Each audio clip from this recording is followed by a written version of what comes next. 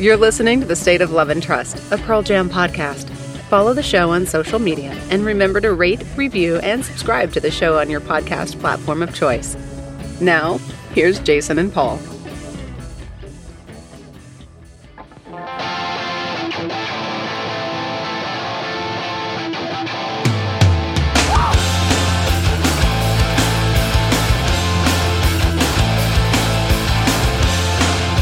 Welcome, everyone, to another episode of The State of Love and Trust. It's a Pearl Jam podcast, and I'm one of your two hosts, Jason Carapesi, and alongside me, as always, is... Paul Gillieri. Paul, I want you to know that you're going to need to settle in for this one. Hold on. Let me get my... Okay, something tells me the beat will carry on in this episode. Oh, look at you. Was that a segue? Paul is proving that his attendance at our production meetings is true. We don't really have production meetings. Hello, welcome. If anybody is new, this is Jason and Paul talking Pearl Jam, and we would like you to feed the algorithm by rating, reviewing, and subscribing to this podcast on your local platform. You know what? I'm so glad that you said that, because I wanted to start this episode off with a couple of reviews that were on the Apple Podcast platform. All right. That I had missed. So I want to read a couple of them here. The first one here from May 8th. I can't pronounce this because it's just a gobbledygook of letters. It's OOWIEJDJXJD. I don't know what that means. Ooh, JD. Yeah. That's what I got. From LA Night 2. I met you in merch line. I was talking about what I thought they would play, and then they played so many of the tunes. Amazing. Hope you loved it. Glorify G! Exclamation point times 5. Crazy. Thanks. More of a review of the show, or that's your okay. prognostication than the show, but I'll take it. And then the other one from March 9th, Harper 922. Both of these 5-star, by the way. Thank you very much, guys. Hey. The guys really do a good job planning out episodes and going into great depth. I really enjoy that we don't agree on some things. 7 O'Clock is the greatest word salad ever, by the way, and No Code is an amazing album. That's why I enjoy it.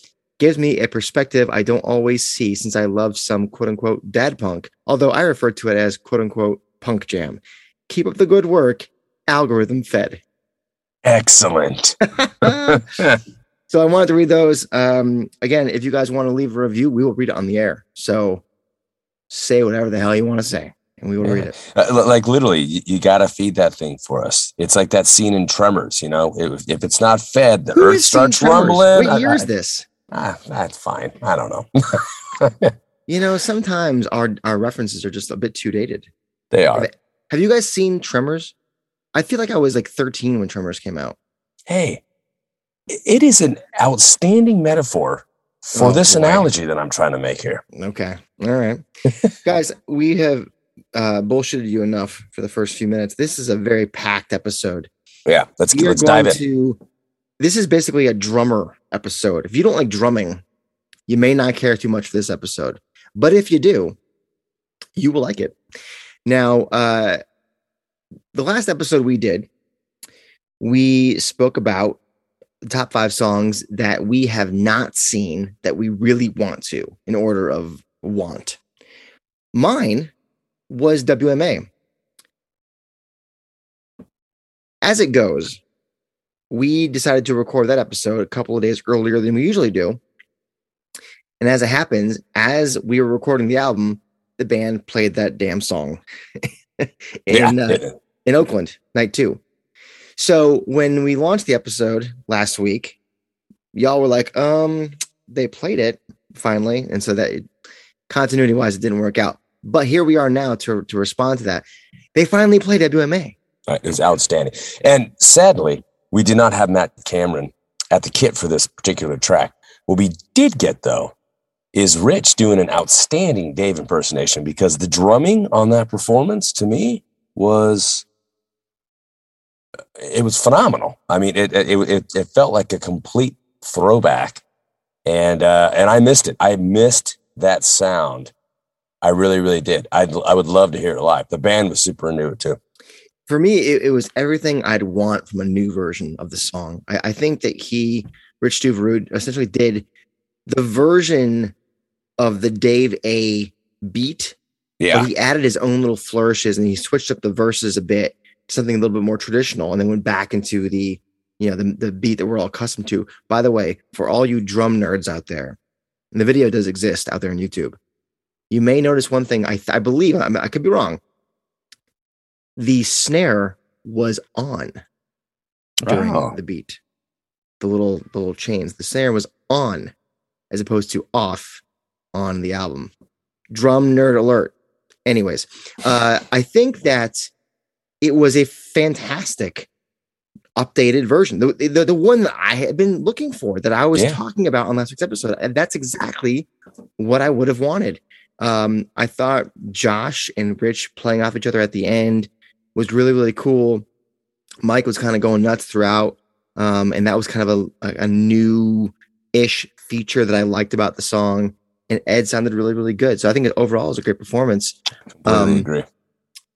Which kind of segues us into just the overall Josh and Rich filling in for Matt. Both nights in Oakland and Fresno. I don't know about you, but I can't wait to hear the boots, to truly hear how the boys filled in for Matt.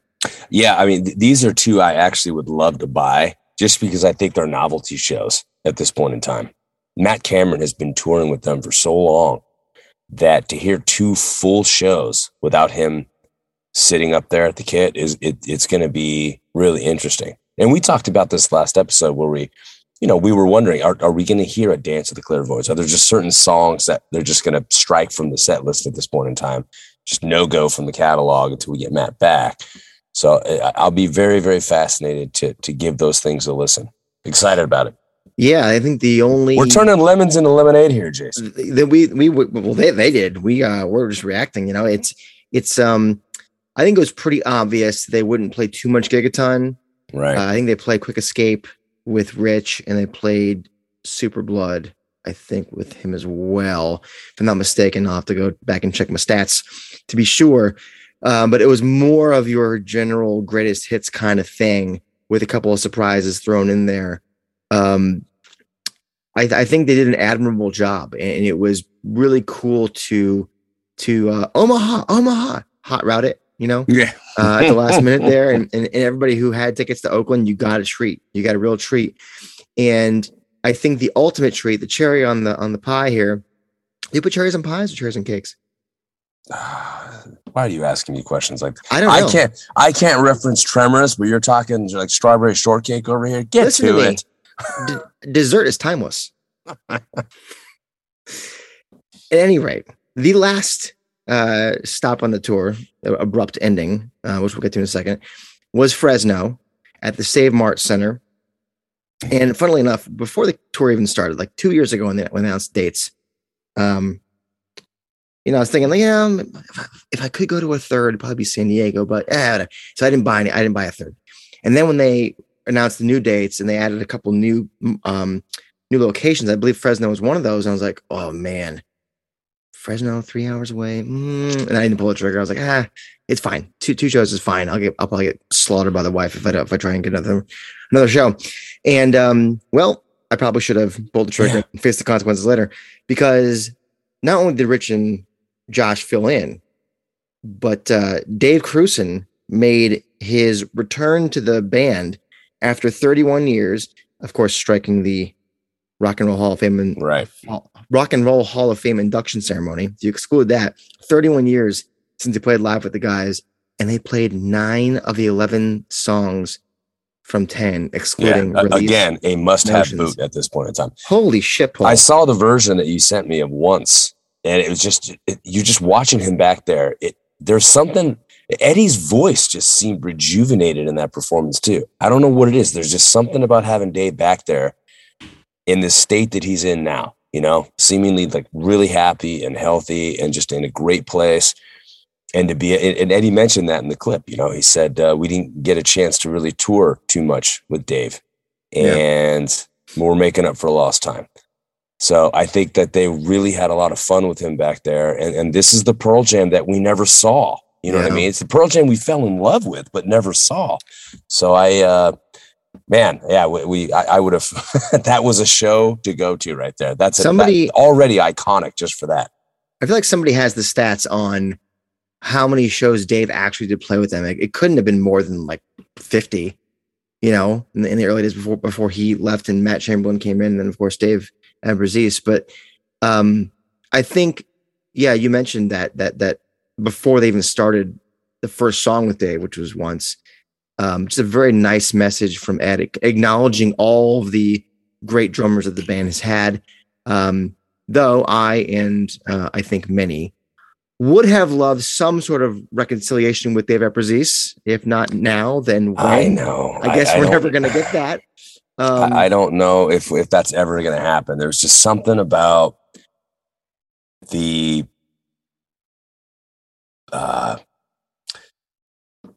mentality, I think. You know what I mean? Yeah. There was this constant friction, I think, with Ed, and I don't know if that ever truly got resolved. I think, if anything, the man Eddie was becoming in a lot of ways at that time, he seemed to have doubled down on a lot of those principles. And, I don't know where Dave's at, but my gut says we're never going to see that again. So, yeah, I'm with you. I'm not betting on it. I think this was the opportunity. No, that's not true. I think the opportunity was in 2017 at the Hall of Fame.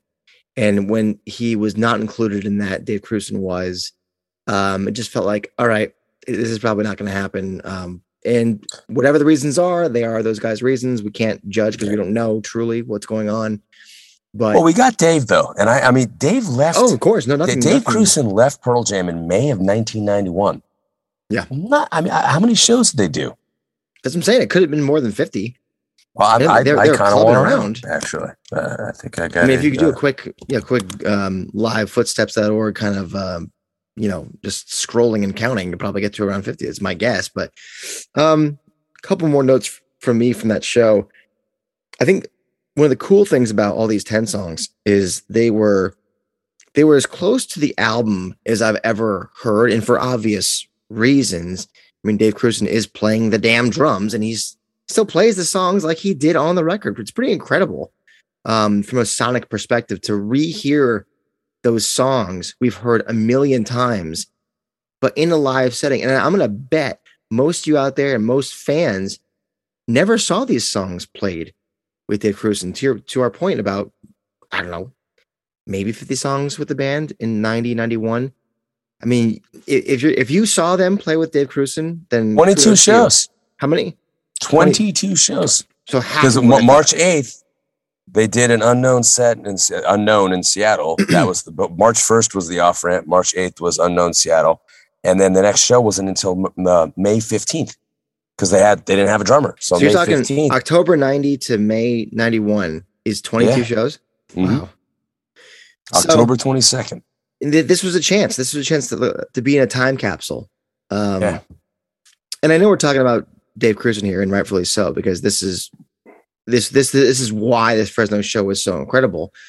But the Mike solo on Even Flow is one of my favorites for a long while. It was incredibly fun. I don't know if he was feeling it too, the way I felt just watching them. I think Black was right in the pocket. Mm-hmm. It's not really a drum song, but it felt as comfortable as ever. Yeah. I mean, as a huge Black fan, how did you feel? I loved it. It's a favorite song. I mean, it is. And I do drum to that. I do drum to that song. And I think it's an underrated drum track, actually. And there's some fantastic fills at the tail end there. There's only one song that I think is as epic at the end that actually tops it when it comes to the inclusion of drums. It's just a driving force, which I'll get to later in this episode. But good tease. It's a special song for me, obviously. And how about drums this? Play an important role. You talk about air drumming or drumming in your steering wheel, as all of us. You guys know you're all drumming on the countertop, on your desk at school, on the back of the chair, on the bus, on your steering, whatever the hell it is. And so we're all air drumming along. We all know all the fills, and we all know where all the cymbal crashes are and all that stuff. And you're playing to Dave, right? So you think about these shows, and I can't wait for the boots to come out. The San Diego boot just came out a day before we're recording this. And when the when the Fresno boot comes out, to be able to hear that in a way we haven't heard before, you're going to be air drumming to the same thing that Dave has been playing all these years. Yeah. And finally it's in a live setting. Like, that's kind of, in a very obviously nerdy way, mind-blowing. No, it's a truly special show. I'm telling you, it is a must-have boot.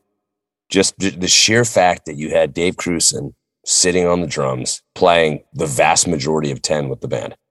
Do you think, let me ask you this, hold on. We talk about, back in 2000 or 2001, whenever it was, when the band had like 72 albums on the Billboard Top 200 because they were starting to release all these boots. Is there a chance that us crazy, you're the English teacher, I don't know, crazy Pearl Jam fans would go out and buy this boot in such a full force that it might get on the Billboard? Well, I'm going to give you two answers. The first is it's we, because we is a subject pronoun, whereas us is an object pronoun. Okay, I just got to get that out of the way first. Second of all, it is not inconceivable that there could be enough fans that could drive this up. This is not like, when they did Moline and some of these other shows where they just basically played a full album all the way through. I think that there was a novelty to that too.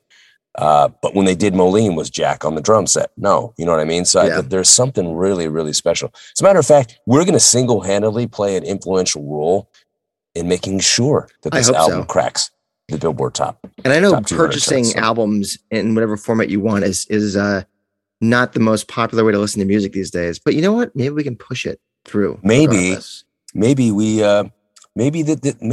is something that we could potentially, I don't know, maybe sneak in as a reward for a special group of listeners one of these days. Oh, I don't know. I see where you're going with this. Yeah. Okay. A couple more notes I had before we move on. I thought Jeremy had some sauce on it. It sounded like there was some familiarity that had been lost. And let's be clear, in no way has Matt or anyone else not crushed this song the hundreds of times it's been played before. But I don't know what it was. Maybe it was the crowd, what they were giving back to the band on this one. It just felt a little bit different. And it fantastic version of the song. I thought Deep was amazing. Yeah. Dave was going a little nutty, letting loose at the end of this one, which you love to see.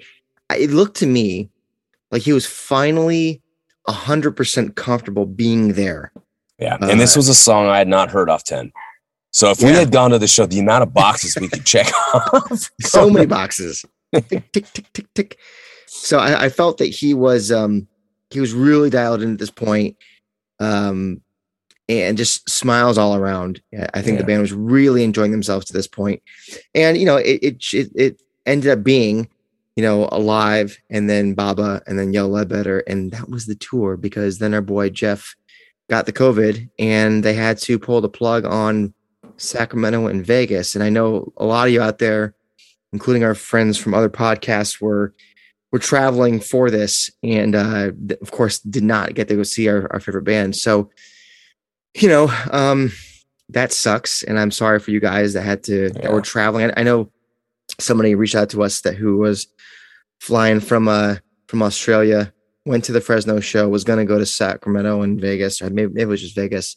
And then, the plug was pulled. So they went back all the way, the 6,000 miles or whatever it is, with only one show. But hey, it was one epic show. So there's that. Yeah. Some of you guys are going to Pink Pop. That's June 18th. Only a few weeks away. So hopefully everybody's cool by then and it's all gravy. Before we get into the main topic of this episode, which, by the way, is our top 5 favorite drum performances. So songs that we felt had our favorite drum performances. That's the main topic tonight. I want to focus on one thing real quick, and I don't want to go too far down because we're not a Foo Fighters podcast. But our favorite drummer, Matt Cameron, was quoted in an article in Rolling Stone, a very long article detailing the untimely death of Taylor Hawkins. And you guys probably saw Matt Cameron on his Instagram talk about how he expressed regret and apologies to his Foo Fighters friends for his quotes, according to him, being taken out of context. I read the whole article. Paul, I think believe you read the whole thing as well. One, yeah. What do you make of? I mean, the article is take that for what it is. How do you feel from a Pearl Jam perspective? How do you think Matt's feeling in this situation? I think he's feeling frustrated. There's nothing worse than contributing to something that, I'm going to paraphrase him. He felt like he was contributing to what should be a celebration of Taylor's life and his contributions. And, he basically said a lot of what he said was misconstrued or taken out of context and instead put to use to serve a very different agenda, which ultimately painted a picture of Taylor as a victim, someone who was caged in or pinned down into having to play himself basically to death at the behest of a very demanding Dave Grohl. And look, I have zero insight into this as far as knowing any real background information, or we have no sources on any of this whatsoever. So, by all accounts, any insinuations that Taylor needed to slow down or wanted out or wanted to tour less, that the Foo Fighters camp has rejected all those notions and said that had not been communicated. I think that, when you read the article, it's controversial though. It comes across like Matt Cameron's basically saying like he just couldn't hang anymore. He could not work at this frenetic pace. And there was this exceptional, overwhelming pressure to continue to do that because he was a cog in the great machine that is the Foo Fighters. And, playing less was not negotiable. I don't know. It's hard. Matt says that he felt like a lot of what he was saying was taken out of context. I wish I understood it'd be nice if he would provide that context, because when I read the article, I had difficulty parsing out what Matt was trying to say versus what was communicated in the article. And in his defense, I'd love him to have the opportunity, the platform to be able to say to readers and listeners, hey, this is what I communicated. And it was, ultimately I said what I said in the service of this. But absent that, absent a more detailed statement from him, there's just way too much conjecture, which is unfortunate because I think that it's hard for people to, I don't want to say give him the benefit of the doubt, but it's hard for people to see what he wanted them to see from his inclusion in the article because he's not willing to take a step forward and provide more. But I completely understand and respect the frustration and the desire to pull back. Yeah. So it's, I don't know where things are at with Dave. I mean, I mentioned this to you beforehand about this article. I've always felt like there wasn't this great synergy with Pearl Jam and Dave Grohl, like there was with other, Jerry Cantrell and Cornell and all these other figures of the time. And I've always wondered if there had been some sort of blockage there. I don't know what it is, but I just never felt like Dave was as in sync or I don't want to say cool with the guys, but it seems weird too, because how close Ed and Matt and I think most of the guys in Pearl Jam were to Taylor, and Taylor, by Dave's admission from his own book and in other articles, that was like his brother. Like they were best friends since like they joined the band. He asked Taylor to join from Alanis Morissette's band back in like 97, 98, and they were inseparable. So some things don't really add up, right? Like why would there be a disconnect, a difference of stories between Dave and Taylor, according to, as far as the touring schedule or the intensity of it. And that just seems strange that they wouldn't be in sync.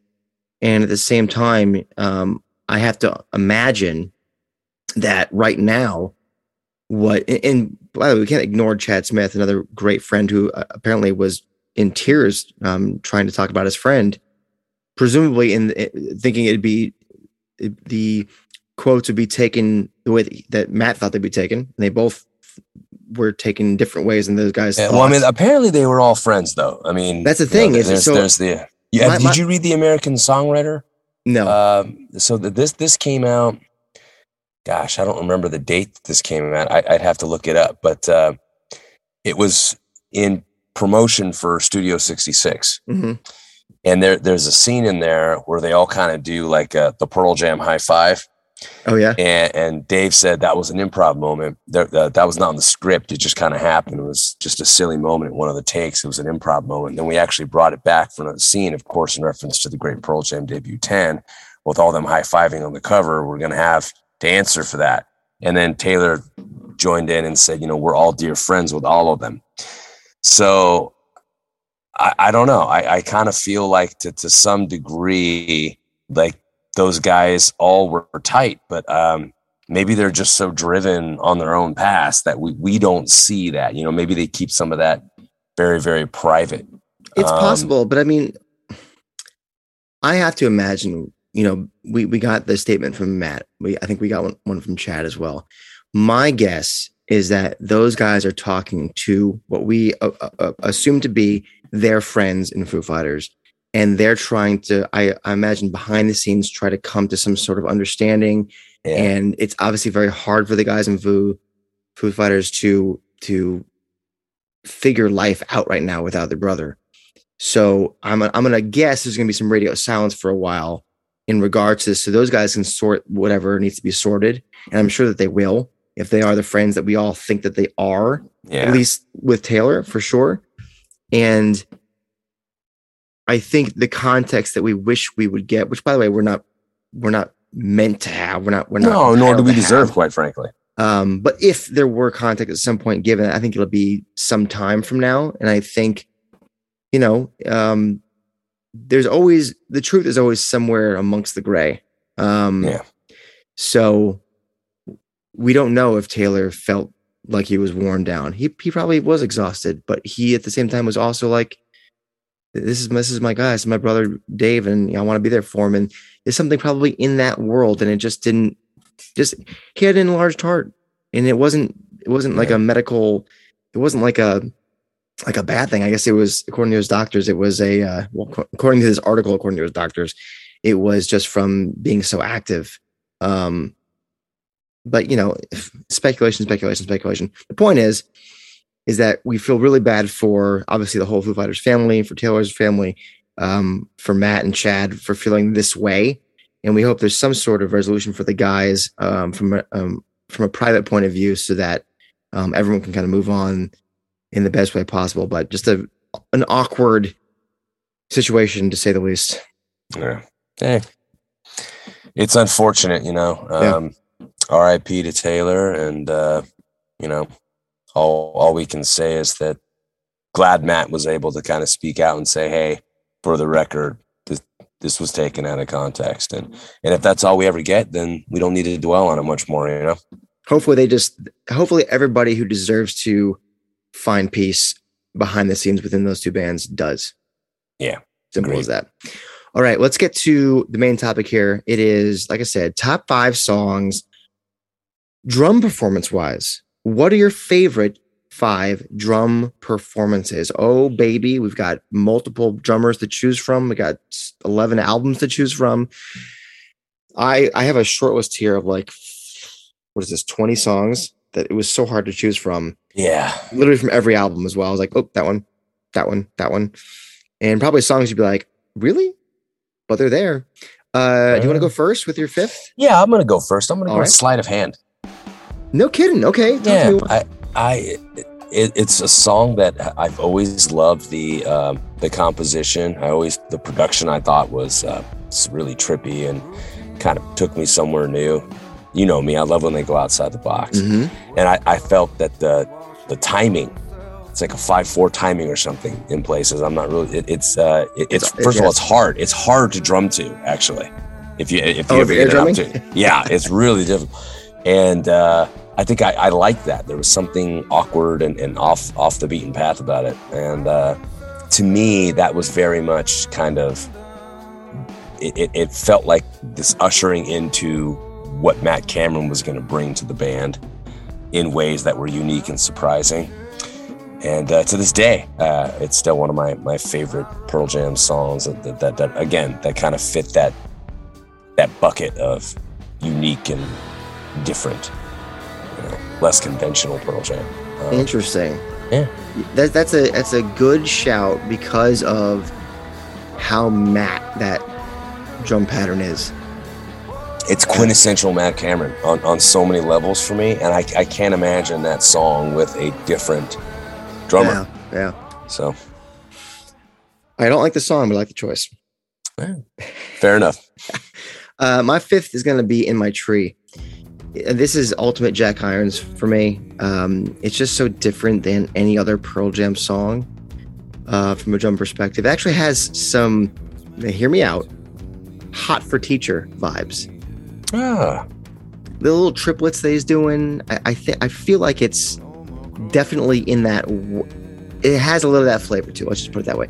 It'd be easy for this song to have a much more stock beat, considering kind of the how simple the chord structure is once the guitars come in, but the beat really propels you, kind of like we're all finding our way out of the craziness into the welcome solitude that Ed sings about. So I think because of how unique it is and how much it fits the mood of the song and sets it apart, In My Tree is an easy choice for me at number 5. Solid choice. I like it. Going to 4. What do you got? I'm going to go with Who You Are. Oh, probably similar reasons, I would imagine. Similar reasons. Yeah, just that eclectic world beat. As soon as I heard it, fell in love with that song. And I just remember thinking to myself, well, this is different. This is going to be interesting as an album. I think sometimes kind of lulled me in. And Hail Hail at the time, actually, I wasn't a big fan of the whole garage rock detour that the band took. And so I wasn't really sure what to expect of No Code at that point in time. I don't want to say I was largely underwhelmed, but I was confused, to say the least. and I think that Who You Are was the first song I had heard from the band that really made me feel like they could really go in any direction, quite frankly. And I was willing to go with them because I felt that there's going to be something interesting and surprising and unique. That there's a pot of gold, my friend. I was just going to say. At the end of the rainbow, yeah. And it's influenced, I think, that song has influenced the way I approach Pearl Jam ever since. So interesting. I'm going to mention a song a little bit later that I think is almost, well, we'll see. My number 4 song is Why Go. I struggled between this one and Animal because they're basically the same beat. If you go back and listen to them, they're almost the exact same beat, like the kick drum pattern, the whole thing. And while there's an aggression and intensity on Dave Abbruzzes's Animal that isn't there on Cruisin's Why Go, this is the original of the two. And the way that it starts off the song, 2 is the winner for me on top of that. I feel like of any song off of 10, this is the one that bridges to what they were going to do on Versus the most.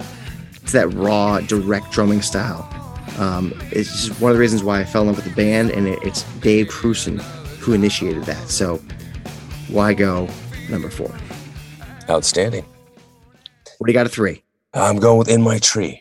Okay. Yeah. I mean, 2 No Code songs. Something. Wow. I know. But these 2 just back to back were special for me at the time. It's funny. Jack actually dropped something, I think, on his social media not too long ago, and he talked about In My Tree, and it's a clip of him playing In My Tree as like a warm up. Yeah, it was a Facebook video where he's warming up to the drum beat of In My Tree, and he said on his Instagram, he said, In My Tree was a studio creation. Very sound dependent, unusual drum setup, different rooms and multi-kit tracking really influenced how it came to be rather than a performance or drumming to a song. Thanks to the Beatles' Get Back movie and being re-inspired by the sound of towels on drums, I was able to capture a sound that could work for a home recreation of In My Tree. Little ad-libbing of parts and spicing up the recording. By the way, this ad-libbing that he has on here, outstanding. Really, really cool. Matter of fact, Highly recommend anybody check it out.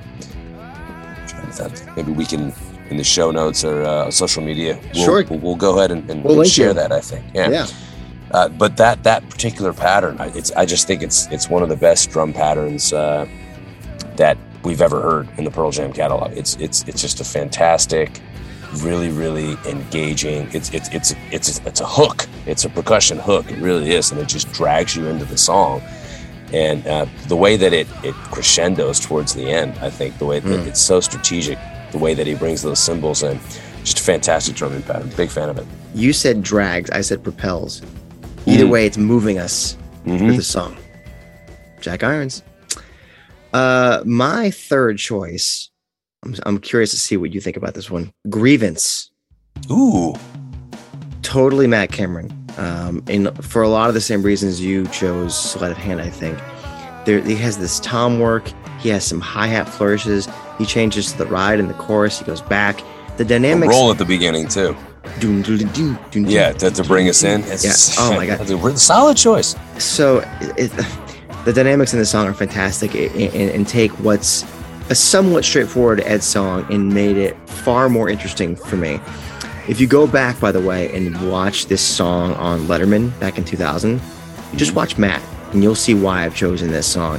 It's always felt like Matt's chance to show what he could do on a record. Obviously, it's being his first record. What happens in Sleight of Hand, and even on other songs like God's Dice or Breaker Fall, or even some of the outtakes from the album that we love so much, he does his thing, but I feel like here it's a little bit more forward than some of those other songs. I always have loved the song as well, especially the outros. I think it's fantastic, but it just feels like it's a Matt Cameron spotlight song to me. Yeah. So you could argue that songs like God's Dice and Grievance that Matt Cameron's drumming literally makes them. Mm-hmm. And that's not a slight on the other band members, but I can't imagine a different drumming pattern to those songs. And if anything, I think that part of what elevates them is because of Matt's contribution. So solid choice. Number two for me. This was a tough one. I'm gonna go with Retrograde. Oh wow, nice. Oh, the outro. The outro alone. I mean, just it's as close as we get to a drum solo. Yeah. I mean, the drum track alone. I mean, he's just going crazy. I mean, propel is a perfect word here at this point in time. And I kind of segued or referenced, I should say, earlier in the episode to this moment where I said that there's a moment in the catalog that is just of epic proportion in terms of the way it guides us to this crescendo. And you take Eddie's voice and the music and this amazing exalted finish, and Matt's drumming somehow manages to take it and propel us even further into the stratosphere. It's some of the best drumming I've heard on the catalog, period. And I mean, he's losing his mind at the end. It's just fantastic stuff, to the point where when we saw this song, we heard it at Ohana, and that was the part I was most looking forward to, was to watch him drum with Eddie just going after it. And very, very excited to have Matt back again soon, happy and healthy, so that we can get more of that on the tour. That being his drumming on the track when I first listened to Gig a Ton. That was why the end of the song was so fantastic. Yeah. Because the soundscape that Mike and Stone and Jeff created is one thing, but to have Matt behind that, to borrow that term again, propelling it, made it even more so. It was a multiplier. So it's a special moment in the catalog. It really is. And I don't think it's nearly as special without him doing what he's doing. So excellent choice. Number two for me, I'm gonna go back a ways. I'm choosing Even Flow. Oh, but I'm choosing this single version with Dave Epperson. Oh, nice. That's a nice wrinkle. This is Dave to a T. From the way he changes the beat halfway through the verse to all the little fills he does, he encapsulated his style into one song right here. The groove is just fantastic. One of my favorite things about Dave were those little details that he would always add. Little rolls on the hi-hat, going for the bell on the ride, the little John Bonham style triplets on the kick drum, using a goddamn splash. Who uses splash cymbals anymore? Dave did. The amount of color that Dave would work into a song was tremendous and so rewarding to the listener who appreciates that kind of stuff. And that is, of course, no offense to Dave Krusen, who is much more straight ahead rock drummer, or even the wild, crazy stuff that Jack and Matt do. But there is just something about Dave on this particular song and this particular recording that I've always really, really enjoyed. You listen, you find something new over time. For sure. All right, this is it. Number one. For me, it's WMA. Hey, me too. Let's go. Let's talk about it. Yeah, it's that tribal drum pattern. It's just such an amazing repetitive groove that you and that Jeff's bass line giving that anchor. You know, it's almost like a metal wire that you just kind of glide across. A musical zip line. That's exactly what it is, and it's. This to me, it's this the song most doesn't iconic. Exist without this groove. No, that's what I'm saying. Literally, this drumming right here is basically. It is, to me, it's the most iconic drumming in the catalog. It's the most drum centric, the most percussion centric song in the catalog, you know, it's fascinating to think about. When you put this song on, how many variations we've heard and how each one of them is amazing in their own right. But when we heard Rich on there playing anything reminiscent of what we heard with Dave, the way it got the juices flowing, you know what I mean? It was triggering in a very, very positive way. And so I can't help but kind of come to the conclusion that if that's not my subconscious saying to me, this is the song, then I don't know what is. So it's really hard for me to separate this song from that beat because it's impossible. It is the song. You know what I mean? You use the word triggered, and how often do we hear someone say triggered and it isn't a really negative connotation? And here it's like, ooh, I am triggered in the best kind of way. Yeah, I mean, listen, okay, for anybody who's yelling, it was a loop, I don't care. He still played it, and it's on the track, and it was recreated live multiple times. And even so, this 18th time with Rich Tuvert. So any of you naysayers out there, eat shit. Okay, number one. He makes himself sound like two drummers. That's how cool this is. Drumming pattern is significant in that they've only played this song 18 times now in 29 years that it's been a thing. And I mentioned this earlier, and now I'm going to say it. It opened up Pearl Jam to completely different sounds, or I should say, it opened up Pearl Jam's audience to the idea that Pearl Jam might want to play music that wasn't just straight ahead rock and roll. It tipped their hand. This song is beloved, and the reality is, if you take his drumming out, there's nothing that special going on with any of the other band members' contributions. I mean, he is literally the showstopper of this track. And I don't know if I could say that necessarily about any other song in the catalog. Yeah. I mean, some of the Jack songs come close. Well, and here's the thing.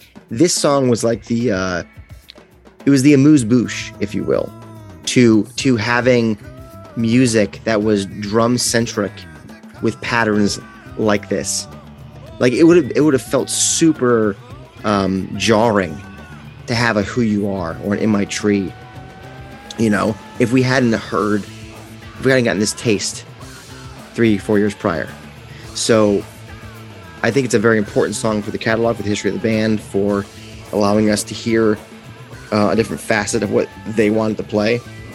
And it just sounds amazing. And, you know, the episode kind of comes full circle because how we started with talking about Rich doing a beautiful rendition of. So, yeah, we agree. WMA. Yeah. Best drum performance. Our favorite, at least. What do you guys think? Did we get it right? Did we get it wrong? Trick question. There is no right or wrong. It's subjective. But I want to know what your 5 are. A couple of honorable mentions that I have to mention. We did mention God's Dice, which was on my list. I mentioned Animal. I think Last Exit is simple but effective. That piccolo snare is fantastic. Sad, Education, In the Moonlight. All these Matt Cameron songs are fantastic. Even songs like we didn't mention Dance of the Clairvoyants, but that Mind Your Manners, Johnny Guitar, even I think had some sauce to it. So lots of other songs that I think had a really strong performance. Anything that we didn't mention that you want to just give a shout out to? Oh, I mean, again, there's so many. You know what I mean? There's a lot of really underrated Matt licks, and I would be remiss if I didn't mention that. But I mean, the 5 that we contributed, I think, are pretty darn good. And how about this one last song, Can't Keep? Solid. Without Matt on Can't Keep, that song is it's a ukulele track. That's what thinner ukulele version that we heard years later. And it's like way better.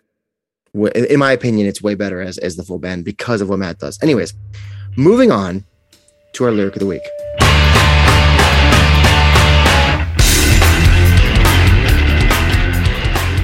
Lyric of the week this week comes. Am I reading this right? By binaural. Paul.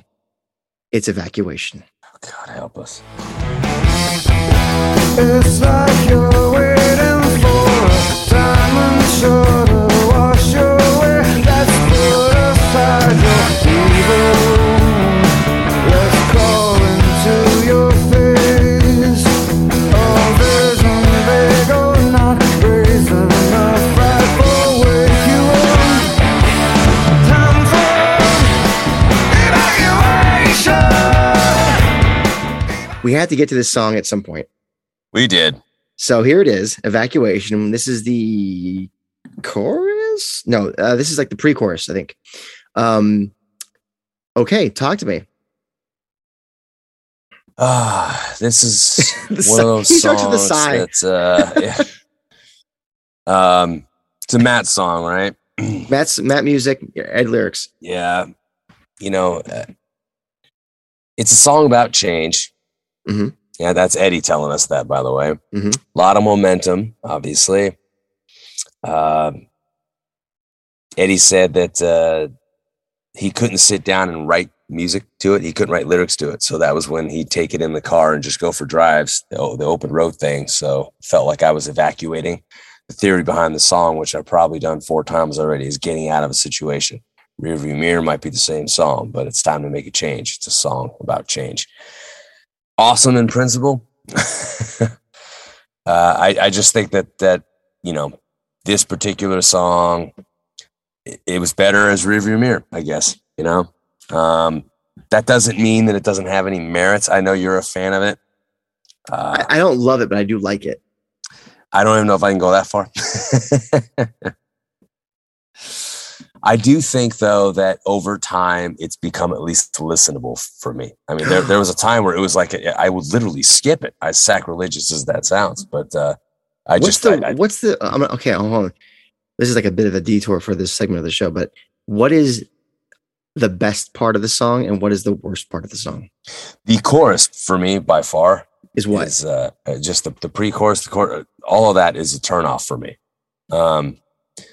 He sounds like he's got the vocal delivery. It's just everything about it. I think Matt is great, I think, in the song, really. But nothing else really stands out to me as memorable or even pleasing. Wow. This is the best. You know what? I adore Pearl Jam. I have every right to say this song just doesn't do it for me. That said, though, you know, I mean, let's actually look at the lyrics here for a quick second. So I don't know why you had to pick these, but hey, we got to get to it at some point. We got to get to it at some point.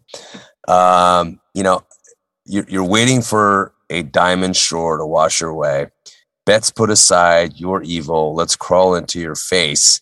A vision, vague or not, raising a frightful, wake you up. Time for evacuation. it's, to me, it's just a rough sketch of wanting to get out of a situation and not really, and having some difficulty articulating it. And I think it was only starting lyrically to come to fruition with the chorus. Where he just says evacuation. Yeah. Time to take leave of normal formal functions, plant seeds of reconstruction, the feign reluctance. I mean, there's some content in here that I think provides some real sustenance, but I don't know. Not a fan. What can I tell you? Well, okay. Let me try and parse through this a little bit, since I don't hate the song. Here's what I imagine he's going for. You have to make the first move. Yeah, if you're able, of course. Engage your agency. You cannot wait for the good things to happen. You cannot wait and hope the bad thing just goes away. You need to actively find your exit and make your way away. And the second line is interesting because it's calling out the bad thing or the bad person out. I like that the subject is naming its enemy, its bad thing, its situation, to identify it and let it know that it's holding you back. I like that. There's a confidence there that I like. And some earlier Pearl Jam songs like Rearview Mirror didn't acknowledge or face their bad thing head on. They just spoke about it. They just found a way to escape, telling you what the problem was. At least here, the subject is confronting that. So that's a little bit different. And with age comes wisdom. So perhaps that this is part of Ed's journey of escaping. Is now he wants to actually acknowledge or acknowledge face that problem directly. So once you see your opportunity to leave the bad situation, however obvious or not, you got to go. You've worked yourself up to this point with self-confidence, acceptance, and direct acknowledgement of the issue. Don't look a gift horse in the mouth. You got to go. So while it's not different, while it's still in the same ball, and he even admits that, as you said in that quote, it's not a vastly different song from RVM or any even Gone 6 years later. It's another escape song. Mm-hmm. At least the wrinkle of confronting the bad thing head on and knowing and telling it that that it is the problem. That's a little bit different. So I appreciate that. So that's all I'm going to say about this set of lyrics, is that at least it's a little bit different. Although some things like "let's crawl into your face," I don't understand what the fuck that means. But nevertheless, that is my take. I'm curious as to what y'all think about this section of Evacuation and maybe the song just in general. But at any rate, let's turn to the next most favorite part of this episode for Paul, and that is Live Cut of the Week. Ready to stand up!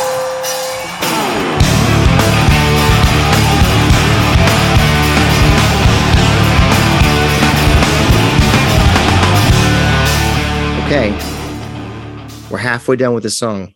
Then we could just check it off in the history books for this podcast. What is the live cut of the week for Evacuation? I think, and this was a painful exercise for me because I had to go through a lot of these back in 2000. I would say Greensboro, North Carolina, August 6th, 2000.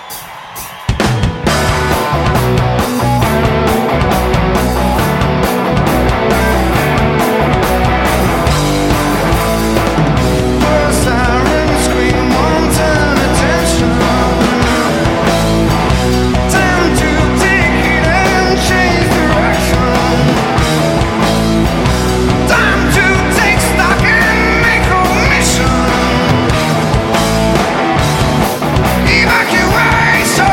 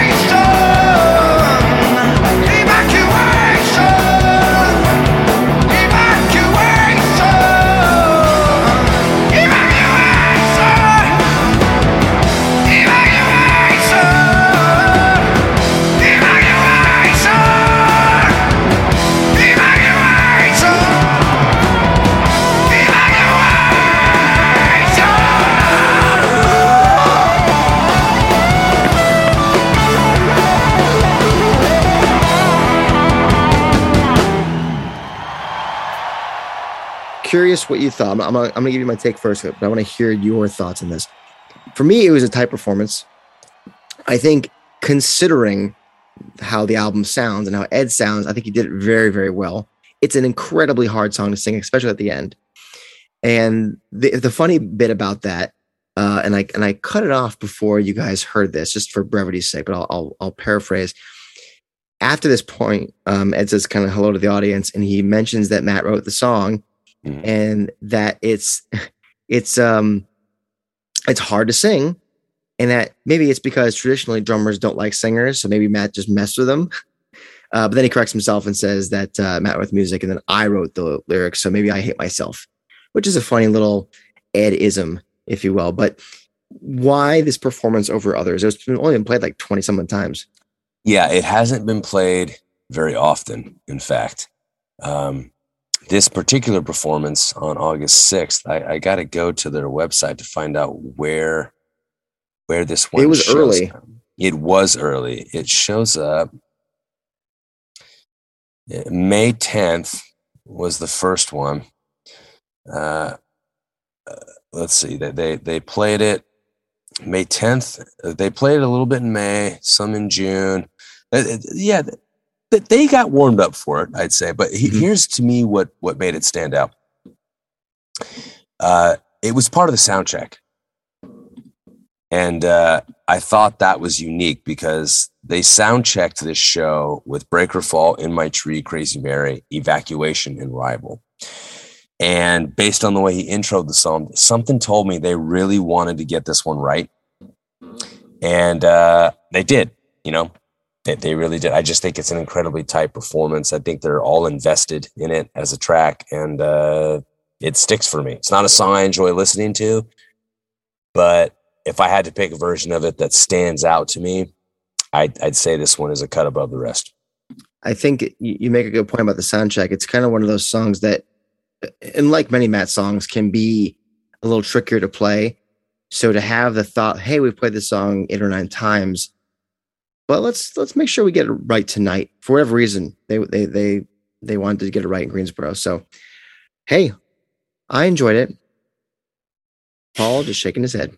That's okay. That's okay. That is it for the show, guys. Very jam-packed this episode. I do want to acknowledge one thing before we go, and that is something that some of you have actually asked us for. And we've toyed with the idea for a little over a year now and just hadn't pulled the trigger. I don't know why we didn't do it. But what we're going to do is we're going to start a Patreon. And not all the details are finalized yet. We will let you know next week what those details are. Mm-hmm. But for those of you who wanted a Patreon from us, you're getting one. And we'll let you know what you can expect as a patron and what the cost is and all that fancy stuff. But it'll be fun for all of us, that content that comes out, and we appreciate you guys asking for this stuff. So yeah, you're gonna get that if you want it, and we are excited to bring it to you. So with that, as we get ready for the first, by the way, this is the start of year 3 for us. By the way, this episode, Paul. Wow.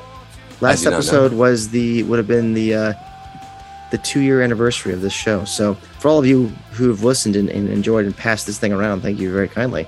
As we enter our 3rd rotation, we are indebted to you. We are. So, and we will pay that debt with killer content in year 3. Man, killer content. If that doesn't sell you, I don't know what. We're getting a little loopy. All right, guys. Thanks again for listening, and we'll check in with you next week. And until you do, you've been listening to The State of Love and Trust.